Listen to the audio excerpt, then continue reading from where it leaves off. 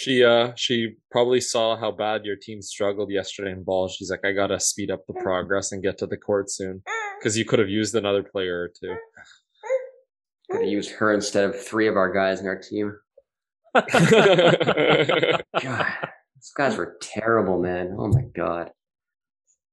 It was actually fun to see Josh so frustrated. I love seeing frustrated Josh on the court. It's hilarious because he tries so hard, and then like just crumbles beneath you, Trying to get these dubs, man. Yeah, and these, especially the moments where there's like a really bad pass or like no one leaves a player wide open for a shot. You just see Josh like it's like a 0.5 second like that's it, and then just regroups. Yeah. Josh blames his teammates like LeBron does, man. Yeah, you got that Laker cancel culture. And cancer culture. That's cool. Yeah. What did cousin Greg say again? When it needs to be said or something like that? If it is to be said, it is so, or some shit like that. Exactly. That's exactly how I feel about the situation. Sometimes things just need to be said,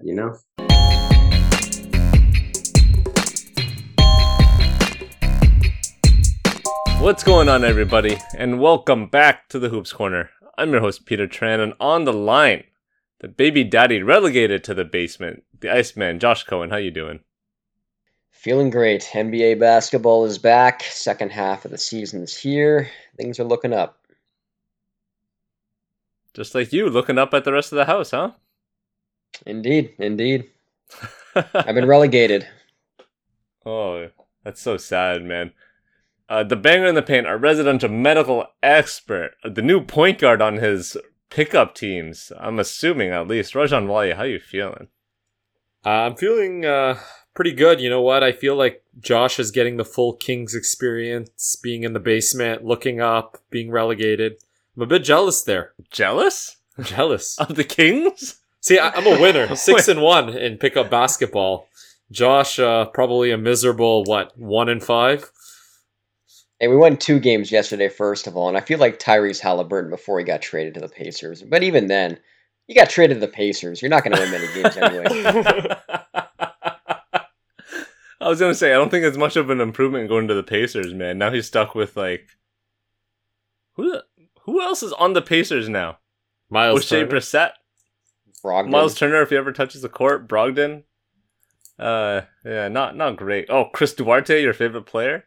Your favorite non-efficient chucker? Yeah, they're basically... I mean, I wouldn't say they're the Kings of the East, obviously, because the Pacers actually have had some success in the last couple of years. But based on the scenario that they're in, being in like the bottom, 3 of the East, I guess they are this year anyway. For now. This is like the first time the Pacers haven't gone for the playoffs in a while, right? I think it's going to be their first lottery pick or a draft pick or top 10 draft pick in like decades. Since like Reggie Miller days, so haven't seen the Pacers really rebuilding in a long ass time. Not in our lifetime, at least. It still feels like they're trying though, and bringing Brogdon back, and I feel like Turner is going to be back at some point too. So maybe they make a shot at the 10 seed. I hope not. Yeah, me too. I hope not. I hope Turner stays on the bench until the end of the year, just because I picked up O'Shea Brissett, and my boy's killing it straight from Mississauga. Yeah, and Chet Holmgren is like the most Indiana player ever. So if they actually get in the top 100%. 5 of the lottery, I think he'd be a perfect fit there. He'd be a great look. Chet Holmgren looks like he should be on the Hoosiers, right? Most definitely. Yeah, even with that name, Chet. Yeah, he just looks the part too. He's like 190 pounds soaking wet too. He'd be loved in Indiana. So what?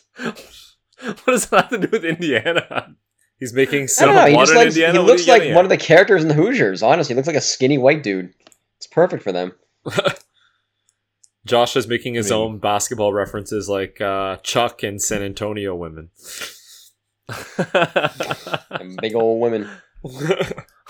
Big old women. Talking about the big old people, James Harden has apparently lost all his big old weight in Philadelphia because this dude is looking... I mean, he's looking like he's in shape all over again. He's looking like Vince resurging into the into the New Jersey Nets back in the day. Have you guys ever seen a player go from like fat, complaining about hamstring injuries and hand injuries, injuries that you can't really resolve, and then a week, 2 weeks later, he's basically turned into his MVP caliber self again? Don't get me wrong, it's only been 2 games that we've seen from James Harden in Philadelphia. He's played against the lowly New York Knicks and the Minnesota Timberwolves, and that was like obviously his debut, right? He's gonna have a big game.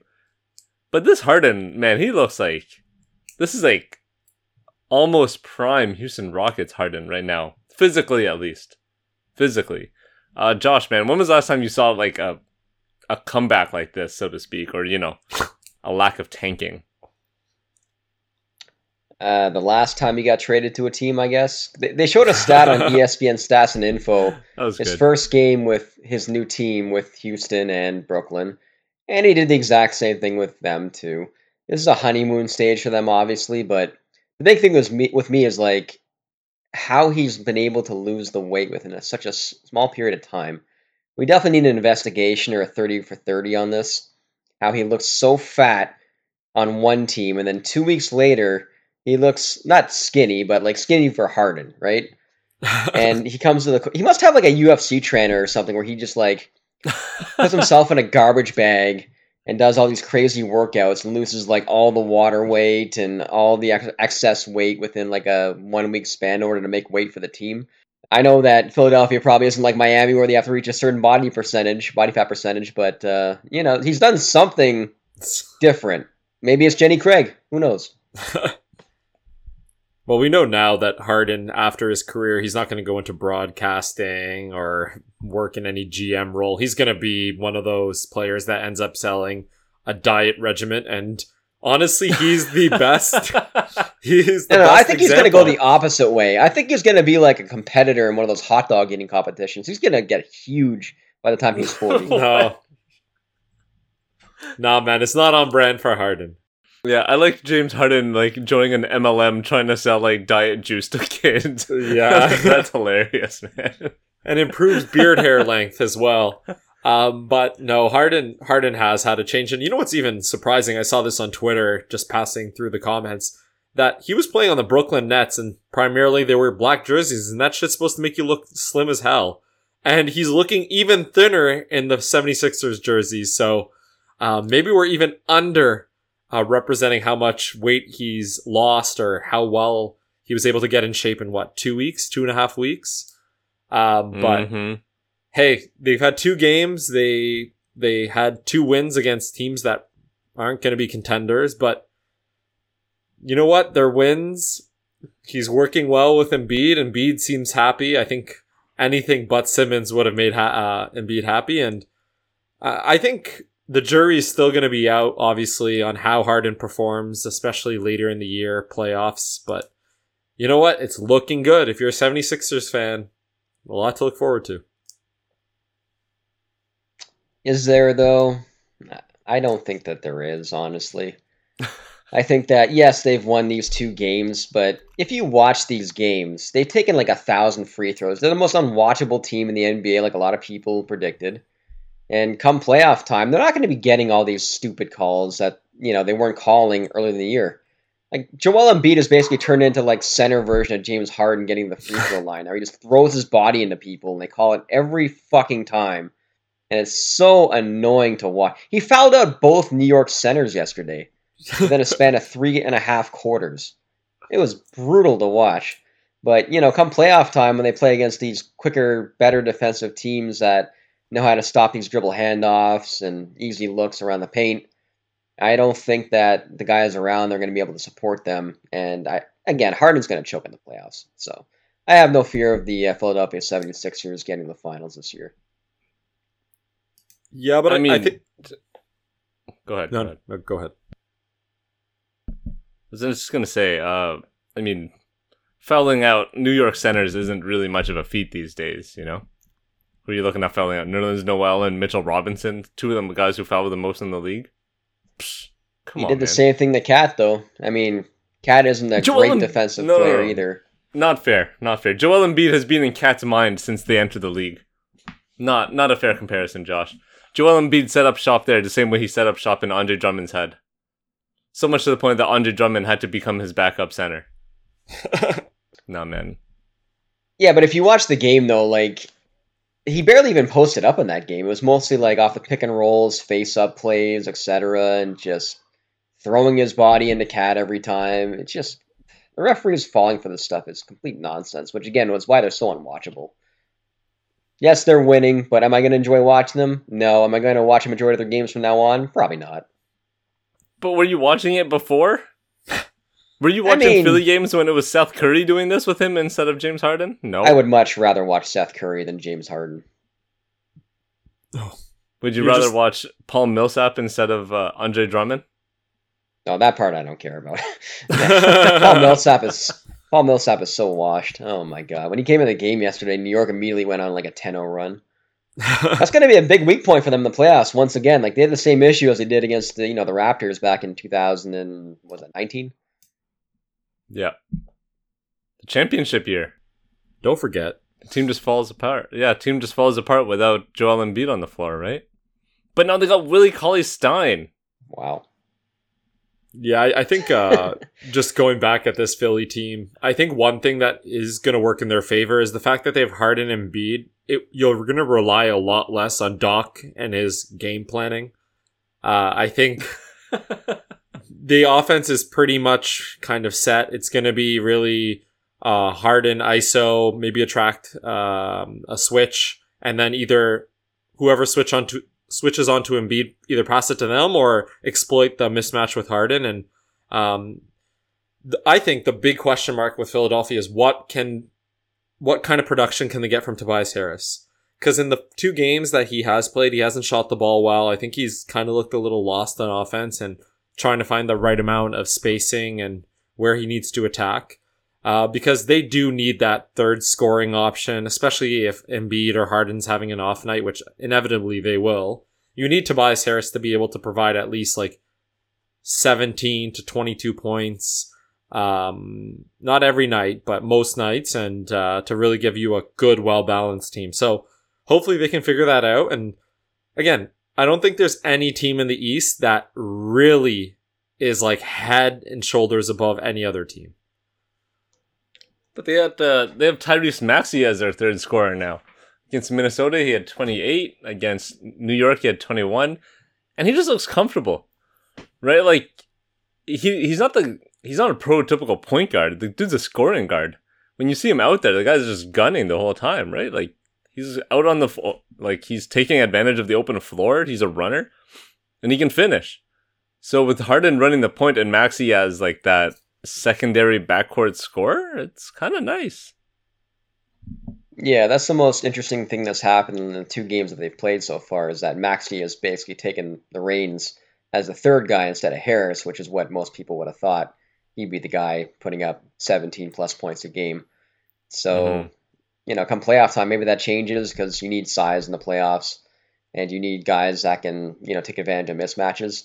And they're not going to have all these transition plays that Maxey has really thrived on the last 4 games, I think. I think before these 2 games, even then, he was still averaging like 8+ points in transition. They showed it yesterday in the broadcast. It was like 8+ points in transition just on his own. So yeah. He's played the role of like, Tony Parker in the San Antonio offense when Ginobili's on the court a lot of the time, right?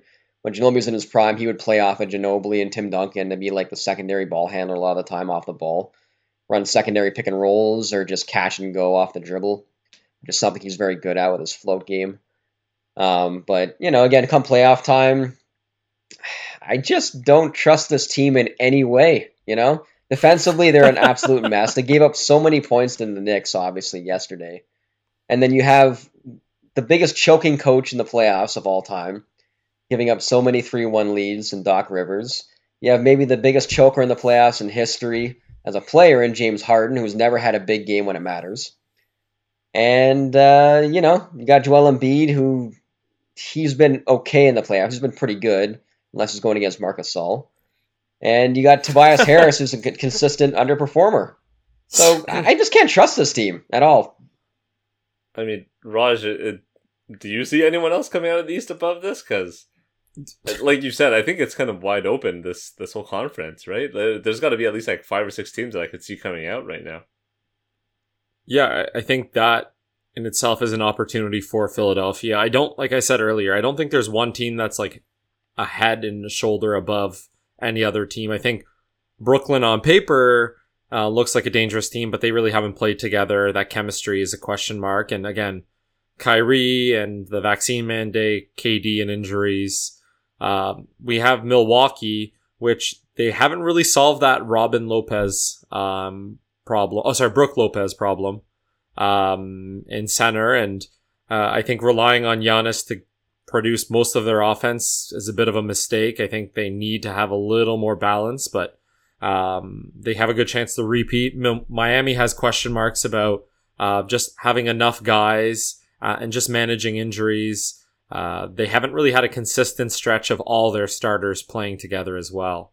And then there are some surprise teams that we obviously are going to talk about later in the pod. We touched upon a bit of the Raptors. And obviously there's a team in the Celtics which are surprisingly having a really strong push. So I think the East is wide open, and obviously there's Philadelphia as well, and Chicago, which has injuries as well. There's so many good teams, but there's no team that's like, wow, they're going to assert their dominance. It's very hard to beat them. They have the best coaching depth, chemistry. Every team has a question mark. So Philadelphia could push depending on the matchups and the reffing. Yeah, on the broad spectrum of things, it's going to come down to the last week of the regular season where teams are really looking at the standings and trying to get into a position where they get their favorable matchup, especially in the first round, and potentially the second round too, based on the 1-4 versus 2-3, assuming that it goes that way, right? Because a lot of this is going to come down to matchups and teams trying to ensure that they don't play the one team that really gives them problems, especially in round 2, I think. So that's going to be a huge thing to look at, especially in the last week of the regular season, which teams decide to rest their starters in specific games to try to get down to a certain seed. And then obviously, you don't want to play Brooklyn in the first round because they're very much looking like they're going to be a 7-8 seed this year based on their schedule, their injuries, and everything else. And it doesn't look like Kyrie's coming back based on what the New York City mayor has talked about yesterday and today too. Just saying that he's still not authorized to play despite them changing the rules. So maybe that changes come playoff time, but it's not looking like Kyrie's going to play at home in the regular season. I mean, I know, Raj, you touched on it for a bit, and this wasn't on the rundown, but I just want to ask you guys, do we really believe that the Milwaukee Bucks can come out of the East? Because it looks like they're like lacking something, right? Like, if you ever watch their games, they're sort of just too chill about it. There seems to be something lacking. Like, they don't seem hungry enough. Obviously, we know that at the beginning of the year, there were a lot of injuries. Eventually, Giannis, Middleton, and Drew Holiday came back together. But I know we have this narrative in our minds that as long as their big three are together, this team is pretty much a shoo-in for at least a second or third round in the Eastern Conference. But Middleton doesn't look like the same kind of player he was last year. I don't think he's as efficient. And they just don't look as hungry. And I don't know if it's something that, like you said, Raj, losing Brooke Lopez, so you're losing that defensive anchor. Losing a guy like PJ Tucker, who's just like a pure heart kind of guy. I don't know. I'm just spitballing here, but do you guys feel the same way? Like, or am I just crazy thinking that the Bucks are, not as powerful as we all thought they were? The biggest change with them is their shot distribution against specific teams, especially the better teams. Because, last year they had Brooke Lopez, obviously, so they could essentially choose what type of shots they want the opposition to take, and that they play drop defense almost the entire year. Or they switch the majority of their pick and rolls, except when Brooke Lopez is in the action where he just dropped. And they can't do that anymore because he's not playing. And they just don't have the big men depth to play the same sort of style where they would give up the right kind of threes, in that they would make guys who only wanted to take 1 to 4 threes a game take a majority of the threes when they're on the court. Like specifically, one example that I go back to is when they played Indiana, and they made Miles Turner take like 10 threes a game. And he's a good shooter, but he's not a volume shooter. He's not a guy that wants to take that many shots. So giving up those types of shots against like Toronto, you give more shots to a guy like OG Anunoby instead of Kyle Lowry or Fred VanVleet last year. Things like that, right?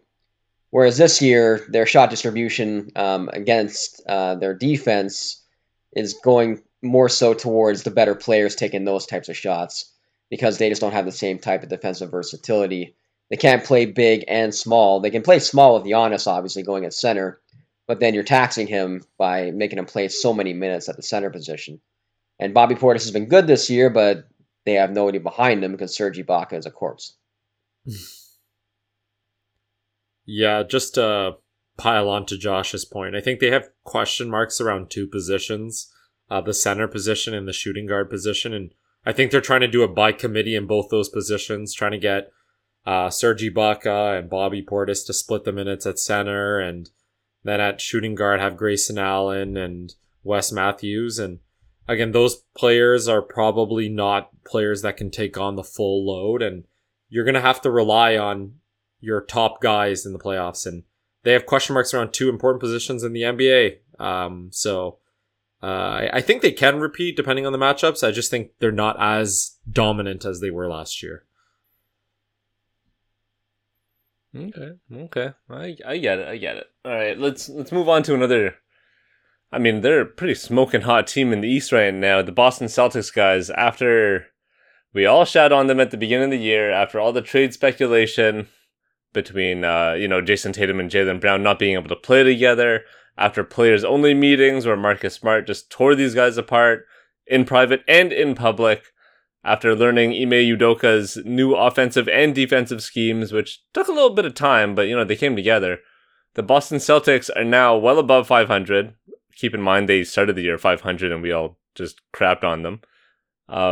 They're sitting at 36-27, 6th seed right now. They obviously came off that huge 9-game winning streak. They're winners of 8 of their last 10. Second best defense in the league. I mean, Josh, how have the Celtics done this? Has it really gone that much under the radar that they sort of compiled this pretty decent record? They're only a game off from Milwaukee, which is, leads back to my worry about Milwaukee, but how far away are the Celtics from actually contending for something this year? I mean, based on having a really good defense, they could definitely, not definitely, but they have a chance to win the East this year if everything goes right again with the matchups and getting a favorable matchup in the first and second round. But the biggest changes from when we first talked about them earlier in the year was two things. First of all, Ime Udoka has essentially turned into not quite the level of Nick Nurse in terms of playing his better players more minutes, but he's up there in terms of overtaxing these guys and going to a 7 to 8 man rotation. But the biggest change that they made was not playing Robert Williams on the opposing team's center. They've been playing him against whoever the forward is on the wing, especially in the corner, where he's essentially the rover and he plays the help guy in every sort of situation. And then Al Horford takes the center, so that way Robert Williams is in his preferred role, basically being the guy that comes over and affects shots instead of having to guard the ball where the ball gets moved around and he's not necessarily in the paint, especially if he's guarding a stretch 5. So just being that rover, and then the Celtics being able to rotate based on what he does on defense. So if he's coming over to guard the ball at the rim, you have 4 guys in the perimeter now with Derek White now in the fold that are able to play the Toronto Raptors type of defense where they're just running around like crazy. Scramble. Yeah, scramble defense, closing out on guys. And now they have their 5-man lineup, which a lot of these teams in the East don't have to close out games, with Derek White being in the fold. Yeah. Including the Toronto Raptors. Indeed. Yeah. But to really kind of, I guess, contradict all of Josh's fancy stats and points, I think the Celtics have made or taken advantage of just an easy schedule. Ooh.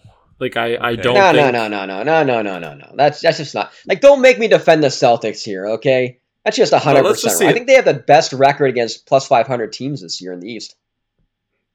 That's possibly true, but they've also lost a lot of games early on in the year against some bad teams. And again, their winning streak, and let's even look at the entirety of February. They beat the Pistons, I believe, 3 times. They beat the Nets without any of the big three. They also beat the 76ers handedly. I know that was probably their biggest win. They beat the Magic, the Hornets, the woeful Atlanta Hawks, and yesterday they lost to a Pacers team. So again, just looking at their schedule, I think they've had an easy run, especially playing some teams in the East that they should really beat up on. And again, having an established lineup and playing the players more minutes is all great, but it would be a lot more impressive if they had beaten a few more playoff teams with their starters, especially with Brooklyn. So I look at this, they've only beat 2 teams in their last 12 or 13, which are really solid playoff teams, that being the Denver Nuggets and the 76ers. And the 76ers, again, were a shell of themselves, just having Embiid and Harris, really. All right, let me just crush your point right now. The Boston Celtics are the best team in the East against plus 500 teams so far this season. As of the All-Star break anyway, they were 14-12, which is not great, obviously, but they're 5th. They're 19 in the and entire 19 league. and 17 right now. They're 19 and 17 against teams over 500. 17 and 10 against teams below 500. There you go. These are good records, right? 20, That's what you want to 20 and do. 11. Yeah, you're beating up on the shitty teams. 20-11 at home, which is obviously really good. And 26 and 16 against inter-conference teams. So against their own conference. 26 and 16. I mean, Raj, you're shitting, but those are pretty good numbers, my friend. Yeah, but again, we're looking at what's different with this team since the trade deadline. Yes, they got Derek White. Yes, they got rid of a bit of dead wood on their roster, and those are good moves. They are a better team than they were before the deadline. I just am not buying that this team is all of a sudden a contender from 1 month ago. I think if we look at their big change in the last 10 or 12 games, it's been beating up on bad teams. They had some impressive wins. Like you've mentioned, they're not a bad team. They're not a team like we were talking about earlier, the Pacers or the Oklahoma City Thunder or the Pistons, or Orlando by that means. But they're a team that has beat the teams they're supposed to, which you're supposed to do. But I still am not convinced that they're anywhere close to being a contender for a variety of reasons. And until they do it more consistently and beat a few more teams that are at full strength, I think I'm going to have my doubts. Yeah, again, I think it comes down to matchups, but I see them sort of like a level below a team like Miami, but they play the same sort of style as Miami, right? Where they're going to have an amazing defense, and then offensively, you really question if they can score enough points in the playoffs. So I sort of see them on that level where that's their biggest weakness, is that are they going to be able to create enough efficient offense to keep up with a team like Milwaukee, for example, or Brooklyn if they play them? And that's going to be the big question, I think, going forward. Maybe not against Brooklyn, because Kyrie will have his revenge series, Never underestimate the revenge series, Josh. You should know this by now. Kyrie's gonna go nuts. I hope we get the revenge series between Ben Simmons versus the Philadelphia 76ers. That would be amazing. The 76ers will have revenge on Ben Simmons. Yeah, it will not be Ben Simmons having revenge. Yeah. No. Give me Brooklyn in that matchup. I'll take KD over those jokers. Wow. I don't know, man. I think Joel Embiid is gonna build a nice brick house inside of Andre Drummond's head and destroy inside. Oh, yeah. Who's going to guard Embiid? Just who literally will be even any amount of resistance on Brooklyn? LaMarcus Aldridge. Oh. LaMarcus. Yeah, shouts to LaMarcus Aldridge being back in the league. One of the things that we need to focus on with the Celtics isn't just their record, but it's the way that they're playing defense now, right? They're switching a lot more than they did with Brad Stevens at the beginning, over the past few years. But it takes time to learn how to play a good switch defense, right? It's not just switching on every pick. It's, calling out switches whenever it's necessary and believing that your rotations are going to be set. So you're switching off the first screen, but then everyone else has to sort of rotate around, right? And Josh, you brought up a really good point with Robert Williams sort of just hanging around in the corner waiting for it to be help defense. You just have 4 other guys that do all the work. And your main guy just waiting and waiting. It's kind of like what Giannis did for the past couple of years in Milwaukee. You know, Giannis is like ideal as that help defender, right? He's not, I don't want him as the primary guy. I don't want him running around on switches. I want him sort of just providing that like weak side help defense, which is pretty much what Robert Williams has done. So, interesting. I don't know if they can make it to the conference finals, but they're definitely a team to look at. If not for this year, then for next year for sure. Especially with the seamless addition of Derek White, who's... Josh, I know you were really high on him, but that dude has just like flowed in perfectly into this team.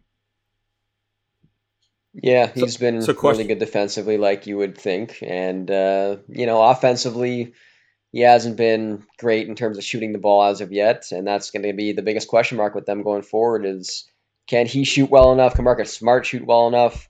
Marcus Smart seems to be much better in the playoffs. So maybe they're able to get that production from those guys come playoff time. What do you have, Raj? Yeah, I was going to ask Josh if, let's say, the playoffs started tomorrow and the Raptors and the Celtics matched up, who's winning that series? Well, first of all, that's never going to happen because they're the 6 and 7 seed. No. Answer the question. Just Celtics answer the question. Sure. The Celtics because OG Anunoby's out right now. All right, but let's say at full strength. At full strength, I think you still got to take the Celtics because they have a bit more depth than the Raptors do, which is 0. And in a playoff series, I'd rather have guys like Jaylen Brown and Jason Tatum as opposed to Pascal. Even though I love Pascal. But there's something about a guy who can create his own jump shot, who's consistently good at jump shooting, rather than a guy who spins into other players all the time. Hey, he's been really good at the center spot. He's not just doing his little spinneroonies anymore. He's doing a lot more than that. He's taking a lot less threes, too. He's doing what Westbrook should be doing. And Westbrook just refuses to do it. Pascal's got that floater game. I love it. All right, can we move on? Let's move to the West and talk about the point guard, Chris Paul, getting injured, I think, like 2 days before the All-Star break, and hilariously making sure that he checked into the All-Star game, I guess just to say that he, played in the All-Star game this year. Used only his left hand for about a possession and a half. He wanted 1 assist, but he didn't get it. He just hacked Rudy Gobert instead. No, he got it. No, he didn't. Yeah, I saw that he's like the all-time leader in assists in the All-Star game now. He must have gotten 1. I think that was the point. I know that was the point. I don't remember him getting it, Josh. I'm gonna look this up later. But anyways, my point still stands. Now that Chris Paul is out for 6 to 8 weeks with his fractured finger, I believe, we're basically looking at Chris Paul's return during the week between the regular season and the playoffs, right? So when the play-in tournament is happening. Is it a blessing in disguise that Chris Paul, who's a little bit older, who's until last year had a relatively shaky playoff run or experience, is it like a blessing in disguise that he finally gets to rest a bit?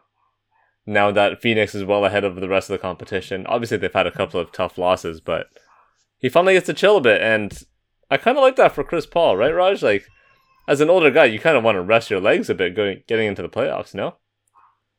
It's good for Chris Paul, like, in terms of preventing any bigger injuries, putting more mileage on his body, and that's all fine and dandy. But I think for the Phoenix Suns, this is not a problem. Like, they have to deal with it. This is how it is, but this is probably not how they wanted to go into the postseason. Integrating a player in the first week of the playoffs is always a challenge. You're going to have to reduce the minutes from other role players, getting your team on sync. Even slight nuances are a little different, and I just don't like the idea like it happens in other sports where, for instance, a good example in football this year, Derrick Henry came back during a playoff game, and they were trying to run the ball with him, and they got nowhere. And it just happens a lot in a lot of sports where you expect this player to come back and integrate in the team seamlessly, and that's not always the case. So the Suns have a 6-game lead in the West. They probably could have rested him a lot down the stretch, especially in the month of April. They could have probably played him like every 2 or 3 games with the lead they had. So honestly, I think the Suns, this is something that they didn't want to happen, but for Chris Paul, it's good for his legs. He hopefully will avoid any other injury, and he should be fresh going into the playoffs, but not so good for the Suns. Completely disagree again. I think this is a huge blessing in disguise. Not even in disguise. It's just a huge blessing in general. You get the Chris Paul injury out of the way. You knew it was going to come eventually. Now he's going to be fully rested come the last week or so of the regular season or first week of the playoffs. He's going to be ready to go. Going to have fresh legs at 38 years old now, right? 38? 37? Anyways, one of those two. But you mentioned, integrating Chris Paul into the lineup and limiting the role players' minutes. That's going to happen regardless, right? Like, even if he rests, Chris Paul's going to play 35 plus minutes a game in the playoffs, and he's played enough with this team. It's not like Ben Simmons going into Brooklyn, where you're integrating a whole new player into a new system and trying to figure things out. Once he comes back, they're going to be the Phoenix Suns again. They're going to roll over their first round opponent regardless if he plays 25 minutes a game, and you have to play Cameron Payne, the rest of the time. And you're getting a guy like Cam Johnson a lot more minutes, and he's going to be a lot more ready come playoff time to play those big minutes. I think he's going to be a guy that eventually starts for them in certain matchups in the playoffs when Jay Crowder inevitably goes 0 for 11 3 games in a row. So that's going to be big for them. It happens every year. That's another thing that happens every year with those guys. Wow. Jay Crowder always goes on a massive 0-4 streak, and then he gets really hot, and everyone's like, "Oh, Jay Crowder, what a great stretch 4." Even though Jay Crowder hits big shots when he needs to, Josh. Didn't you see yesterday's game against the Utah Jazz when he hit that incredible 3 at the top of the key? Okay, you're bringing up yesterday's game as an example and not even bring up the fact that he turned the ball over with 3 seconds left in the game where Phoenix could have shot a 3 and tied it. And he throws the ball in the third row. He launched that thing. My goodness. He launched that thing like DeAndre Jordan put it into the stands. Yeah, I don't know which pass was worse given the context. I think probably Crowder's based on, them being down 3 and the Lakers being down 100. Yeah, but DeAndre Jordan's was more for comic relief because he hesitated and he's like, yeah, I'll run the point. And it's like his momentum carried the pass into the third row. Too hyped up right now, man. Yeah, but again, I think there's so many more question marks. You're asking a 37 and 38-year-old player to come back 37-year-old player to come back in a playoff level game after not playing at that high intensity. That's just asking for another injury. He's not 24. Another hamstring could go. His Achilles could get tight. He could roll his ankle. It's just, you're asking for, in my opinion, more trouble than you're getting. It's not like they had no opportunity to rest him. They're 6 games ahead of the Golden State Warriors. I expect that lead to grow if he was in the lineup. Even 8 games, even 7.5. You can rest him the last week. And another thing is, it's not just the role players. It's the other players like Devin Booker, DeAndre Ayton, Crowder, Mikal Bridges. Playing with a player, you get used to where the passes come, where to catch and shoot. It's not like they're going to forget all of a sudden, but it takes a game or two to adjust. It takes a bit of time to really figure out how to mesh with the player. And I think him being injured, it's not a blessing in disguise. They have to deal with it. I think the fact that he's so old it's a detriment. And I feel like, I'm not saying they're going to lose, but I think it's going to be an obstacle they're going to have to overcome. And it's not easy integrating into a team in a high stakes situation. I mean, yeah, but just go ahead. Hold on. Before you go ahead, Josh, the one thing I want to point out to you is at least they're gonna play like the New Orleans Pelicans in the first round, or the LA Clippers. So it's not like he has to go against some godly point guard or the Lakers. No, the Timberwolves will be 7. The Timberwolves will get the Golden State. It's pretty much lined up to be as it is. But yeah, maybe the Lakers, but whatever. Who's gonna try to body him on the Lakers, Is he really scared of THT? Ooh. It's not those contact injuries. It's stretching the hamstrings. It's getting the ankles nice and loose. It's again, injuries happen, and the older you get, Josh, you would know this. Yesterday, a ball if you hadn't played ball for 2 months, that first game back, you're more likely to get injured. You're more likely to pull a calf and do that. It's the same way with a 37-year-old NBA player. First of all, I don't have $3 million to spend on my body every year, nor a chef to make me vegan food. But beyond That's that LeBron. point, That's not. Chris Paul isn't spending $3 million. Yeah, right. that's what some LeBron people is are spending alleging. $3 I don't know. Inflation, right? Inflation. But anyways, LeBron's spending $3 million like Ivan Drago was in Rocky IV. but go back to Raj's point. Being without Chris Paul, this is not only good for this season, but for the future for the Suns, because you're putting guys in bigger roles where they're going to have to get used to, a higher usage rate and being more of the guy in the offense. Like you look at Mikal Bridges, his first game anyway. I think he took like 20 shots. It's going to be good for him come playoff time. Because in the Milwaukee series, he wasn't doing any ball handling. He was taking like 3 shots a game because Milwaukee just shut down the 3-point line. So getting guys like him more looks off the dribble, getting DeAndre Ayton more involved in the offensive system that they have, and getting him more shots in general is going to be a good thing.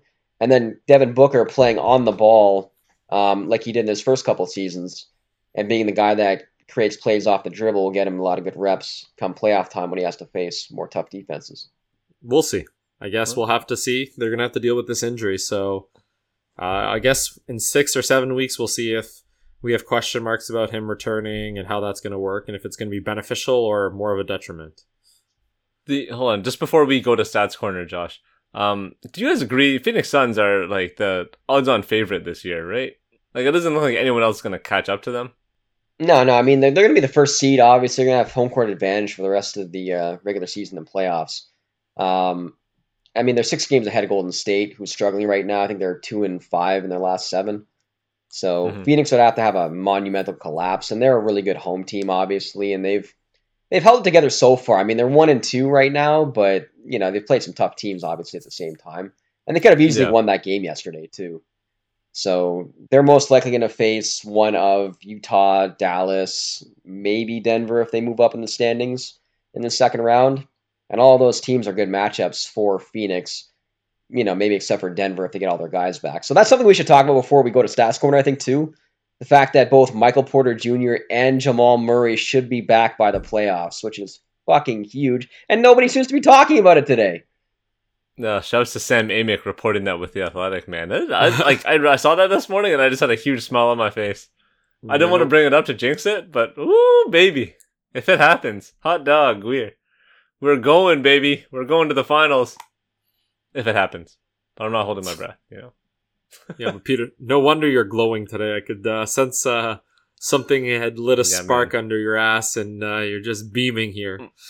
I'm going to buy a Jamal Murray Team Canada jersey. How about that? Woo! Wow. Yeah. Didn't expect that one, did you? No, not today. You better not turn into Andrew Wiggins from the last couple of years and just not play going forward. That would be very sad. No, but Jamal Murray's been about Team Canada all his life. So it seems, at least, right? Like, he only didn't play last year because he actually got injured, so I trust in Jamal Murray. We all trust in Jamal Murray here. Yeah, and I mean, with Denver having one of the easiest schedules in the league now, they're tied with Dallas for the 5th seed. They are 2.5 games back of Utah for the 4th seed. So they could easily get all the way up to 4. I mean, they're probably not going to get it to 3 with Memphis, right? But no. if they get to the 4th seed, no, I like them sitting where they are right now. I like them sitting against Memphis rather than going against Utah or Dallas. Memphis is the inexperience, I think, is going to catch up to them in the playoffs. And plus, Denver has their number. Denver's had their number all year, so I want Denver to stay exactly where they are. I don't think they're going to have a choice in the matter, though. They're going to win so many games in last little part of the regular season. They're probably going to play Utah in the first round again. Oh my god! I can't do it, man. Donovan Mitchell is too much in the playoffs. We always talk about how we need more rivalries in the NBA. This is officially a rivalry if they play again in the playoffs this year. Only if Jamal Murray plays in it. You need like 50-piece Jamal Murray against 50-piece Donovan Mitchell all over again. Now that would be fun.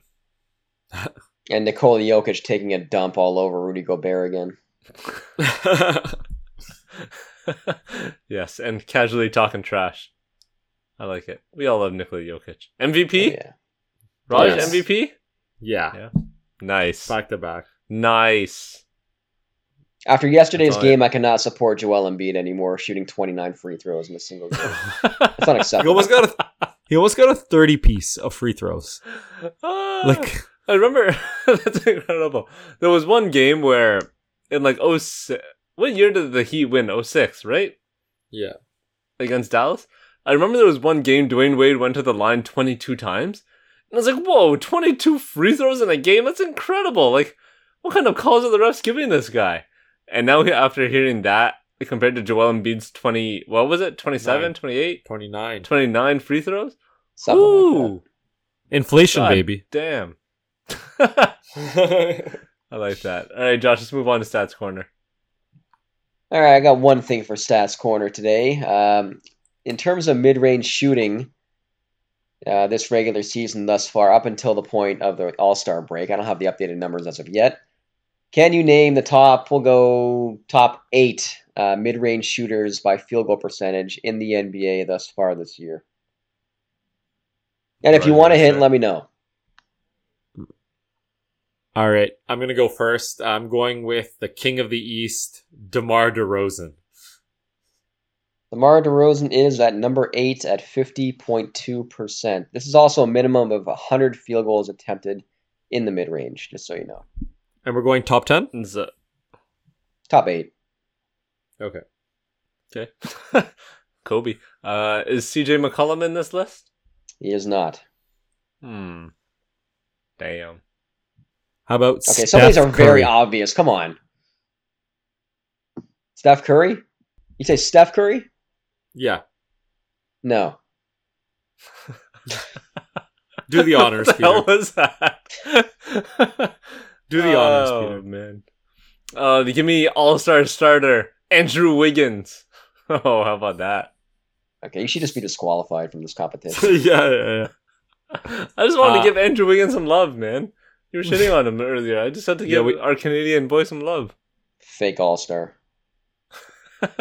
K-pop All-Star. K-pop. How about Seth Curry? There you go. There was a little hint of See? my answer right there. Seth Curry's number 3. Yeah. 55%. Ooh. Hmm. Is Joel in this list? He is not. Maybe last year, but not this year. Oh, so dumb. How about Kevin Durant? Number 2 at 55%, just like his new teammate. Oof. His new team, Andre Drummond, is shooting that well from the field? Oh, goodness. He wishes. Ha ha ha ha ha. Chris Paul. Come on now. Chris Paul, number 7, 51.5%. Woof. On the board. How about Devin Booker? Not on the list. Wow. Okay. Okay, I see it. Is our MVP Nikola Jokic on this list? He is not. How about Brandon Ingram? No. Ooh. To give you guys a hint, it's all Eastern Conference from now on. 2 of them are point guards, and then 2 of them are teammates. Wow. Ooh. Okay, I got one. Dennis Schroeder. What a good player. Jimmy Butler. No. No. Really? How about Chris Middleton? Nope. Like you Oh, said, wow. he's having a down year, so nope. Hmm. Darius Garland. Correct. He is number 6, 51.7%. So we're still All-star missing number Darius 1. Garland. Yeah. Yes, still missing number 1. You got 1, 4, and 5. So you got 1 point guard left. I can give you another hint if you want for that. No. And then you got 2 No. teammates left. No. Okay. That's enough Might hints take for a now, while. Josh. It's going to be a long podcast. How about Oh my god, what's going on, Raj? Let's go. how about oof, this is tough. I'm trying to think. Zach LaVine? No, sir. There's 2 players left that are teammates right now. Not Oh, one you've already okay, okay. named. And Actually, then technically, there's- never mind. Go ahead. Okay, Josh. I don't know if he's shooting the ball as well this year, but Jaylen Brown? I remember Nope. last year he couldn't miss from mid range. He is No? not on the list. Damn. Mhm. What about Tyler Hero? No, sir. Trey? Yes, Trae Young, number 5, 52.2%. So now you just have 2 teammates left. And they're the best. One of them is the best mid-range shooter. Minimum 100 attempts. Correct. The other one's Oof. number 4. Raj is really racking his brain over this one, eh? Yeah, I'm trying to think of teams that we haven't gone through. It can't be the Raptors. They haven't been shooting the ball that great from mid-range. I never said teams you haven't gone through. Oh, I know. I'm thinking. Hint, hint. I got it. I got one of them. Go for it, Peter. Bam Bam Bigelow, boy. Bam Adebayo? Yeah. No way. No. No. Damn.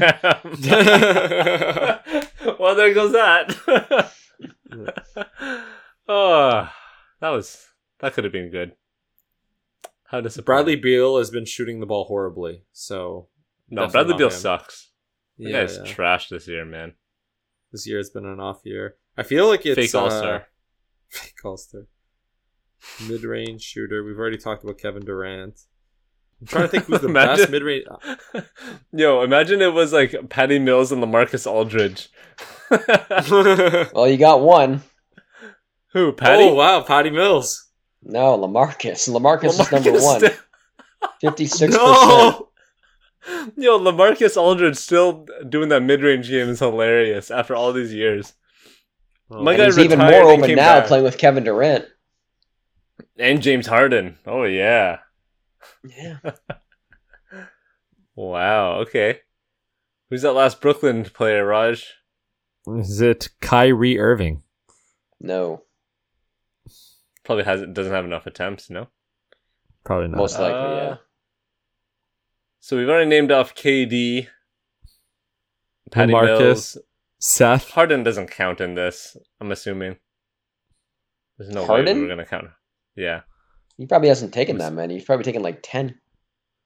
Mid-range, yeah, not What's on paint. this team? Is it like David It can't be Duke Joe Jr. Harris. or some shit? He hasn't played enough. No, it's not the leader of the KKK.